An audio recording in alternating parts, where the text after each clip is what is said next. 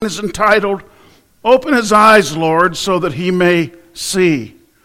Open His eyes, Lord, so that He may see. This is spoken by the great prophet Elisha. May God give us eyes to see a victorious future. May God give us eyes to see a victorious future. Lord, we pray that your blessing would be upon the word today. Pray that you would encourage us, that you would call us to a new relationship, a renewed relationship in you. And Lord, help us to do what you want us to do. In Jesus' name, amen. How many of you have ever seen the movie Kate and Leopold? One. Okay. Well, I need to give you the premise. It's a movie that's about 20 years old.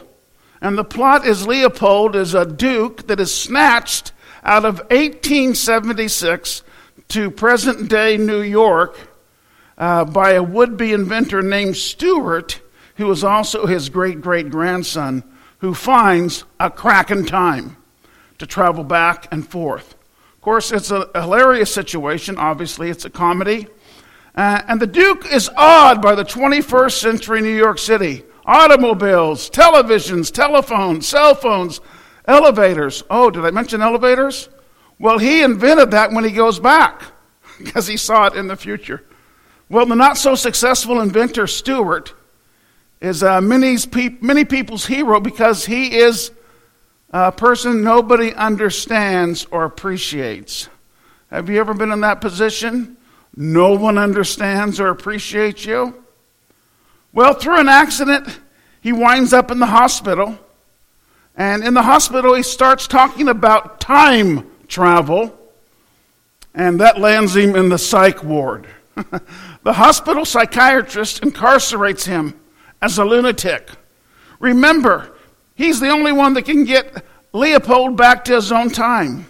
So out of frustration, Stuart, the inventor, begins talking to one of the nurses about his difficult plight. And she listens intently, and she is drawn into his story. And with sadness and resignation, he explains his epic tale of being misunderstood. He says this: "It's like being a dog that has seen a rainbow. A dog can describe to all the other dogs the beauty and the splendor of this colorful heavenly display. But the other dogs don't believe him because dogs are colorblind. They can't see rainbows, so they don't believe him." And friends, dogs aren't the only beings colorblind. Too many in our world today are blind to see what God is doing, what God wants to do in them, and what God wants to do through them. I want us to make sure we take a few moments today to think about the possibilities of what God wants to do in us and then what God wants to do through us. May God let us see what He wants to do in us and through us. Well, there's a story in the Bible about the king of Aram and the king of Israel and Elisha, the great prophet. So you got the three people here. King of Aram, king of Israel, and Elisha the prophet. Well, the king of Aram thinks one of his people is a double agent. Everywhere he sends his army to attack Israel, Israel already knows about it. So he says, "I want to know who's telling the king of Israel my secret plans." So let's pick up the story in the Bible, 2 Kings chapter 6, verse 11. "This enraged the king of Aram. He summoned his officers and demanded of them, 'Tell me, which of us is on the side of the king of Israel?' 'None of us, my lord, the king,' said one of his officers. 'But Elisha,' let's say that together, 'but Elisha, the prophet who is in Israel, tells the king of Israel the very words you speak in your bedroom.'" Oh my. "Go find out where he is," the king ordered, "so I can send men and capture him." So the report came back that he is in Dothan.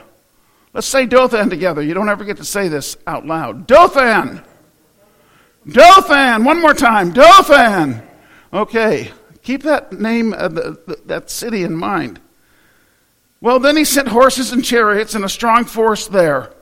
They went by night and surrounded the city. Verse 15. When the servant, the man of God, got up and went out early the next morning, an army with horses and chariots had surrounded the city. Oh no, my Lord, what shall we do? The servant asked. Don't be afraid, the prophet answered. And this is one of the great comments in Scripture. Those who are with us are more than those who are with them. Let's say that out loud together. Those who are with us are more than those who are with them. And Elisha prayed, open his eyes, Lord, so that he may see. And then the Lord opened the servant's eyes, and he looked up and he saw the hills full of horses and chariots of fire all around Elisha. May the Lord bless the reading of his word. See, the king of Assyria wanted to conquer Israel. God would not let that happen. So he kept giving the prophet insight about Assyria's plans. And of course, we've already said the prophet's name is Elisha. Elisha is one of the greatest prophets of the Old Testament, and he is the successor to Elijah. So the two of them, Elijah and Elisha, probably the two greatest prophets in Israel's history. Well, Elisha would warn the king of Israel at each attack. So Syria's army would be routed. So Elisha has become a major pain to the king of Assyria. And when the king found out his losses were Elisha's doing, he put a price on the prophet's head. And he laid plans to capture the great man of God. The king only made one mistake, but it was a really big mistake. Elisha wasn't his enemy. God was his enemy. And the conflict was not going to be much of a contest. Now, Dothan is about 60 miles north of Jerusalem, and it's near Megiddo. And I don't know if you know about Megiddo, but in the Bible, it's also referenced as the Valley of Armageddon. And one day in the future, the armies of the world, the nations of the world, will come to fight under the auspices of the Antichrist and the beast, come to fight God, Jesus, and the army. And that's going to be the last great conflict this world will see. And in fact, I have been to the Valley of Armageddon, or Megiddo, and it's a beautiful place. Flat land for as far as the land your eyes can see. What a great place for a war. The Bible tells us that the blood of men is going to flow as high as the horse's bridle. That's Dothan. That's the future. Let's get back to our story. So this is where the great prophet of God, Elisha's home is, in Dothan. Here's our first point. God's army is always with his people. God's army is always with his people. Do you think the Lord's host or army just showed up? No, they were always with Elisha. They were there day and night. God's power and ministering angels and the Holy Spirit are always with us. God is fighting our spiritual battles. And if he's not, we are in serious trouble. Now, I just want you to do some math. Lucifer was in heaven, archangel. He rebelled against God. And he convinced 1/3 of the angels to rebel with him. So they decided to go to war with God. There's a little joke there. Lucifer looks at God and says, he's omnipotent, he's all-powerful. Oh, he's omniscient, he's all-knowing.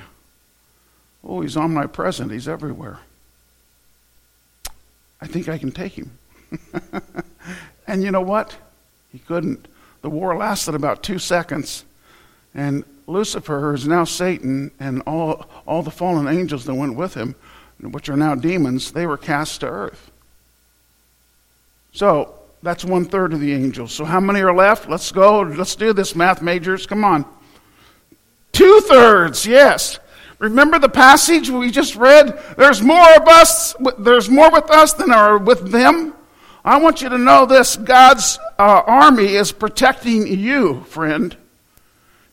Now, being from Las Vegas, this is what I say in my church. I go, do you think the demons are down on the strip?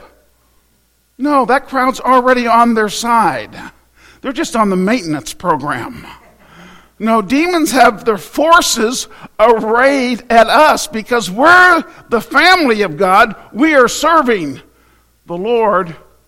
And I want to declare to you that God's army is always with his people. So God is fighting our spiritual battles. Thank the Lord. Our second point is this. May God open our eyes to see the true situation. God will put color in the victory rainbow. Wow. My son is 19 years of age. He graduated last year. And he's working after church today. He's going to go in, work 8 hours for double time. He said, Dad, should I work? I said, are you making double time? He said, yes. I said, yeah, you're going to work, son.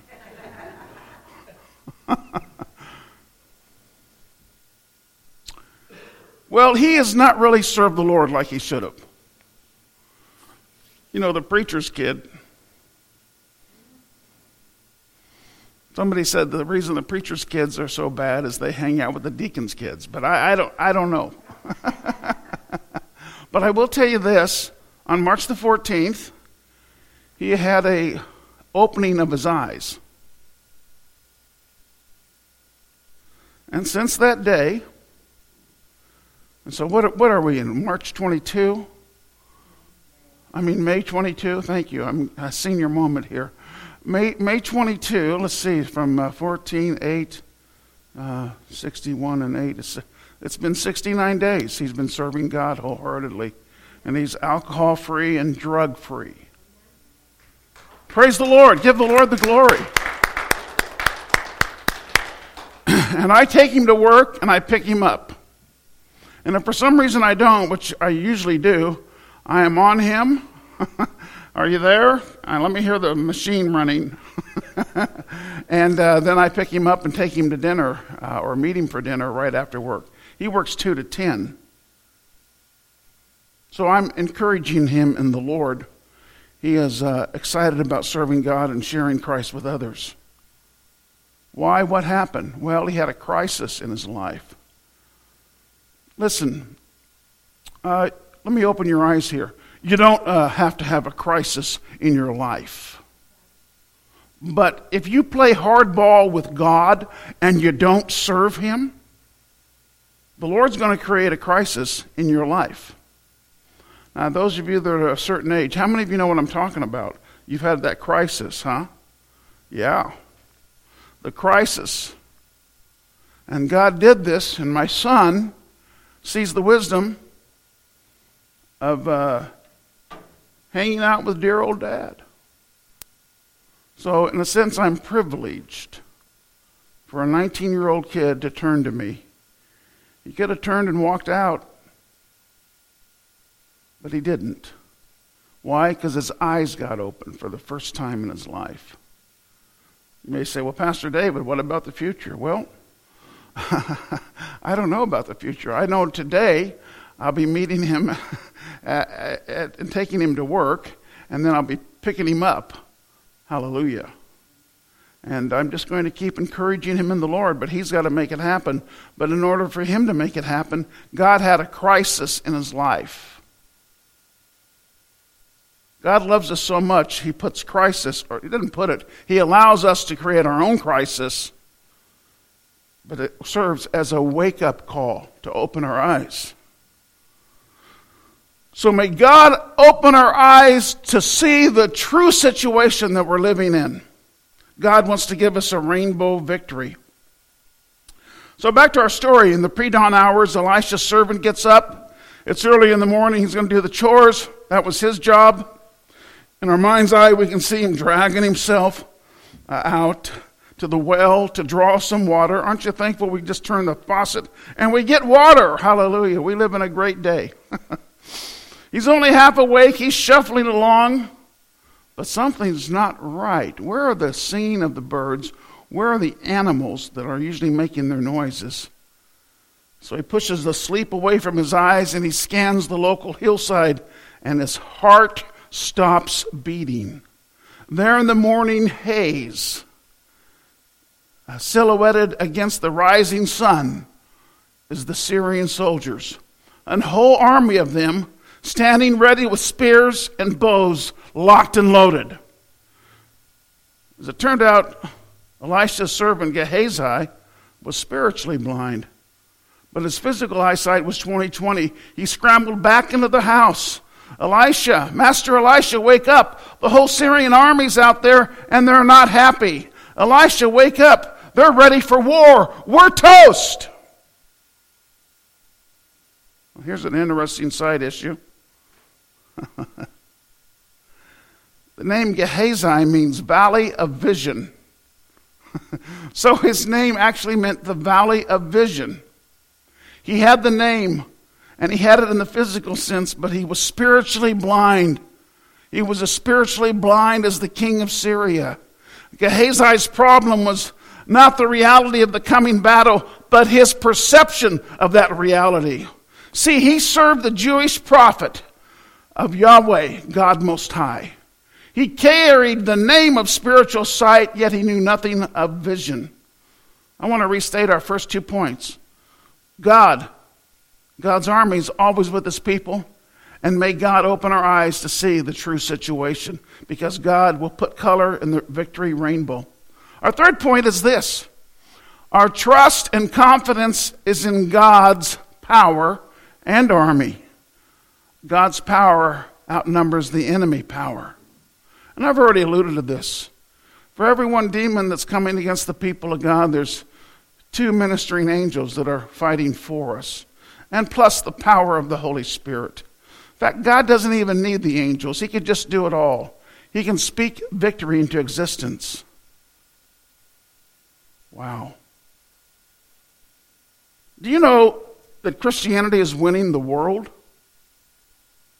We are right now living in the greatest move of God in the history of the world.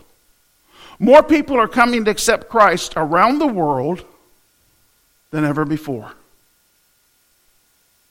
Say, well, Pastor Dave, but it doesn't seem like it. We have a lot of empty chairs here. Well, I think they're filled up with some angels. And, consistency in coming to church is really important. But you're just one church of all the churches in the world. We're at about 2.5 billion Christians in the world. We're the only major religion that has, on the major continents that are populous, 250 million minimum in every continent. Do you realize that you're living in the greatest time of Christianity? Open your eyes. See what God is doing. The blessing of God is on America because America is sending out more missionaries and is concerned with people that are lost around the world. You take that away from America and God will judge America, I promise you. God's probably going to judge America anyway, but He's going to have to judge the rest of the world too. Let me just give you a little stat here that you might find interesting. I want you to open your eyes. Did you know that 32% of people in America are Christian and has been that way since 1950? In 1950, our population was 150 million. So about 50 million were Christian. Now our population is, I think, around 330 million. And a little over 100 million in our nation are Christian. Is that amazing? The economy of the Christians in America would be, if we were a country, it'd be the 5th greatest economy in the world.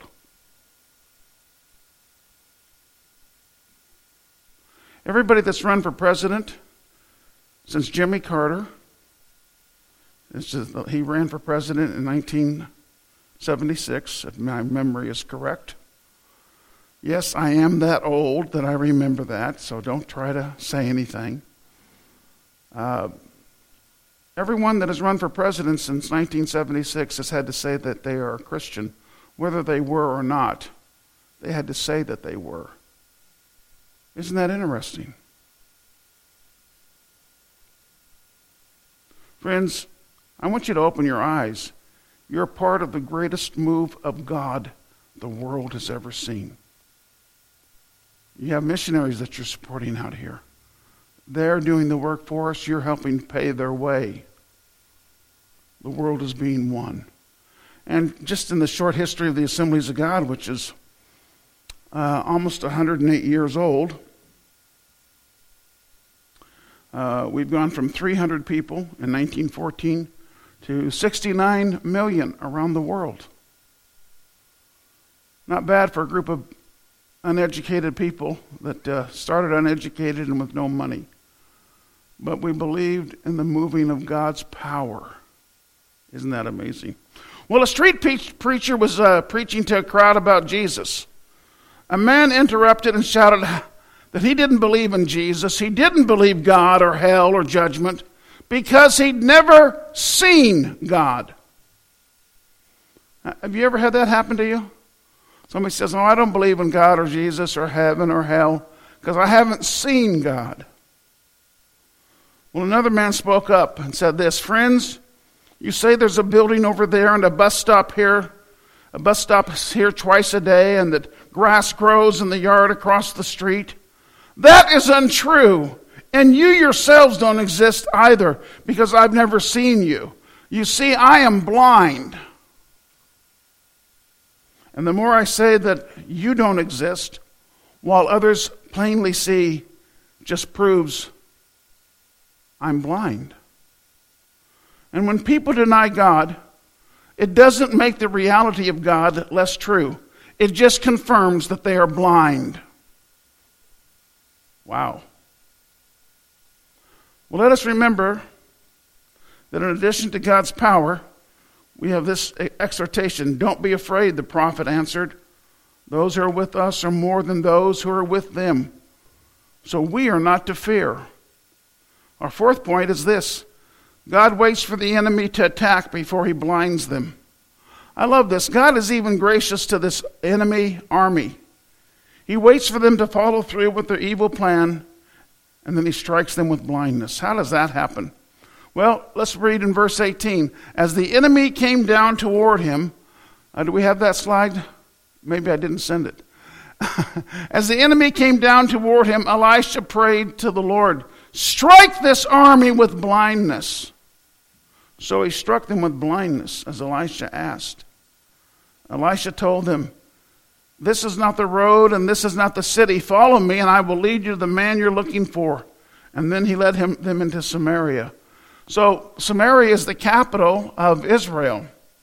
So they get to Samaria. Instead of getting killed, what happens to them? They're fed and released. What a story when they get back to Aram. Mass blindness hits everybody. They're led into a place that they think that they should be led, and then they immediately start to see again. Another miracle, mass restoration of sight. And they find out that they are in the enemy city, surrounded by an army. And then instead of getting killed, the Lord says, feed these people and get them back to their families. What a story. Fifth point today is this. Dothan is a place in the middle of nowhere. A place that God shows up and shows off to make his greatness real. Dothan is mentioned one other place in the Bible.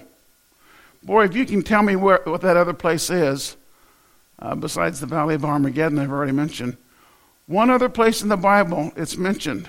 Anybody know? Just curious. Give you extra credit. It is where Joseph was thrown into the pit before his brothers sold him into slavery. So oddly enough, Dothan is a place of victory for both Joseph and Elisha. For Elisha, we see the obvious victory, but for Joseph, what victory came from that place? Well, when Joseph was thrown into the pit, remember he's about 17 years of age, his brothers hated him because he was the favorite son. They hated him, and they threw him into a pit. They were going to kill him, then they decided to just sell him as a slave to a band of Ishmaelites going down to Egypt. Well, Joseph had been given some dreams by God that said his family would worship him, and this made him hated even more by his brothers. But God used the pit as the start and the beginning of his destiny. So trust God to turn your life into his victory. Trust God to take the difficult thing that you're going through, and God will use his power in your life to change you. Just a quick note about Joseph. He gets sold as a slave when he gets down to Egypt. He ends up in the head of the secret service for the king. This guy's name is Potiphar, and he's a slave for 10 years. And he's such a great slave that Potiphar just turns everything over to him. And he says, you run my business affairs, you run my house. The only thing that is sacred from you is my wife. Obviously, don't touch my wife. But the wife had a problem, because the Bible says that Joseph was handsome and well built. And she began lusting after Joseph.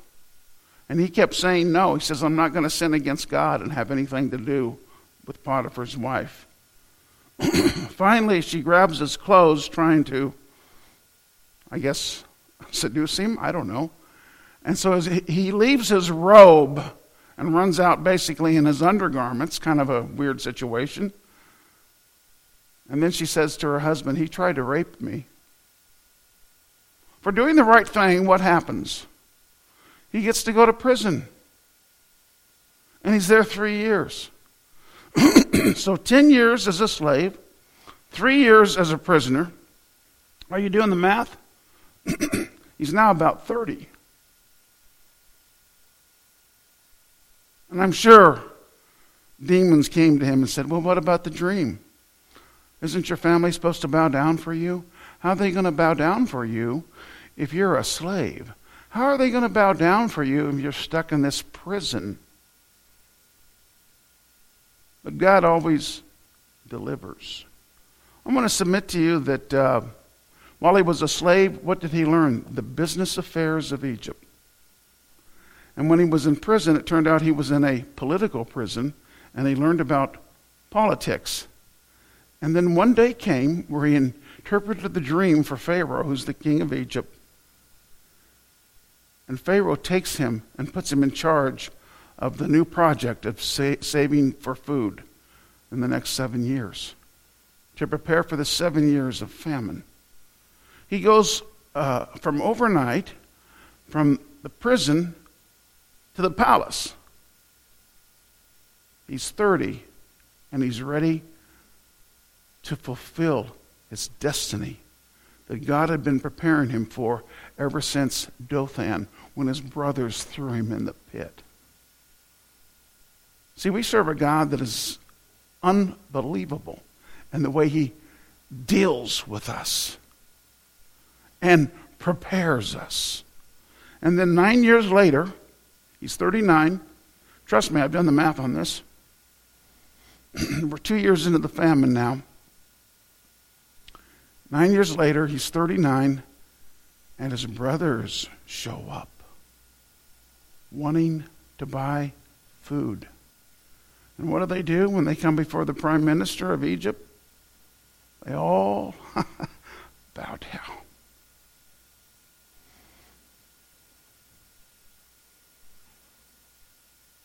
And they don't recognize it's Joseph.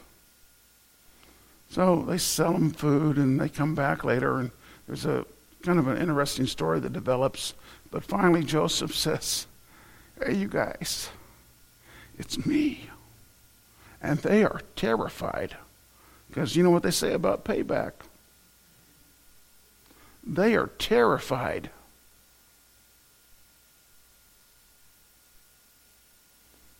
Joseph says, it wasn't you that sent me down to Egypt, but it was God. Wow. And God has me in a place where I am over the whole land except for the king. And I am like a father to the king, even though I'm sure he was younger. And God has put me here to save the lives of our family. Pretty powerful stuff, isn't it? Were the brothers' eyes opened? That revelation, oh boy. Friends, I pray that God opens your eyes to what he has for you to do. And you may be going through a difficult time or going to go through a difficult time. It's okay. If you will serve God wholeheartedly, God is going to do a miracle in your life, and you're going to be used for eternal purposes. The purpose here is not just to make a lot of money and have a nice house and maybe a boat and nice cars. All that is wonderful, and it's a blessing, and I'm not against it. I'm for it. But the real purpose is to influence people for Christ. Because we're here like less than a second. Whatever years you have here, we're here for less than a second compared to all eternity. And God wants us to get ourselves ready for eternity by serving him wholeheartedly. And then by leading others to him.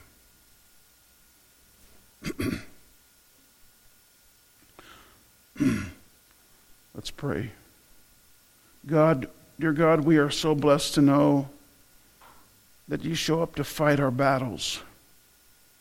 Give us eyes to see that you are always with us. Your armies are with us. And you keep us safe and secure. And if we go through a Joseph experience,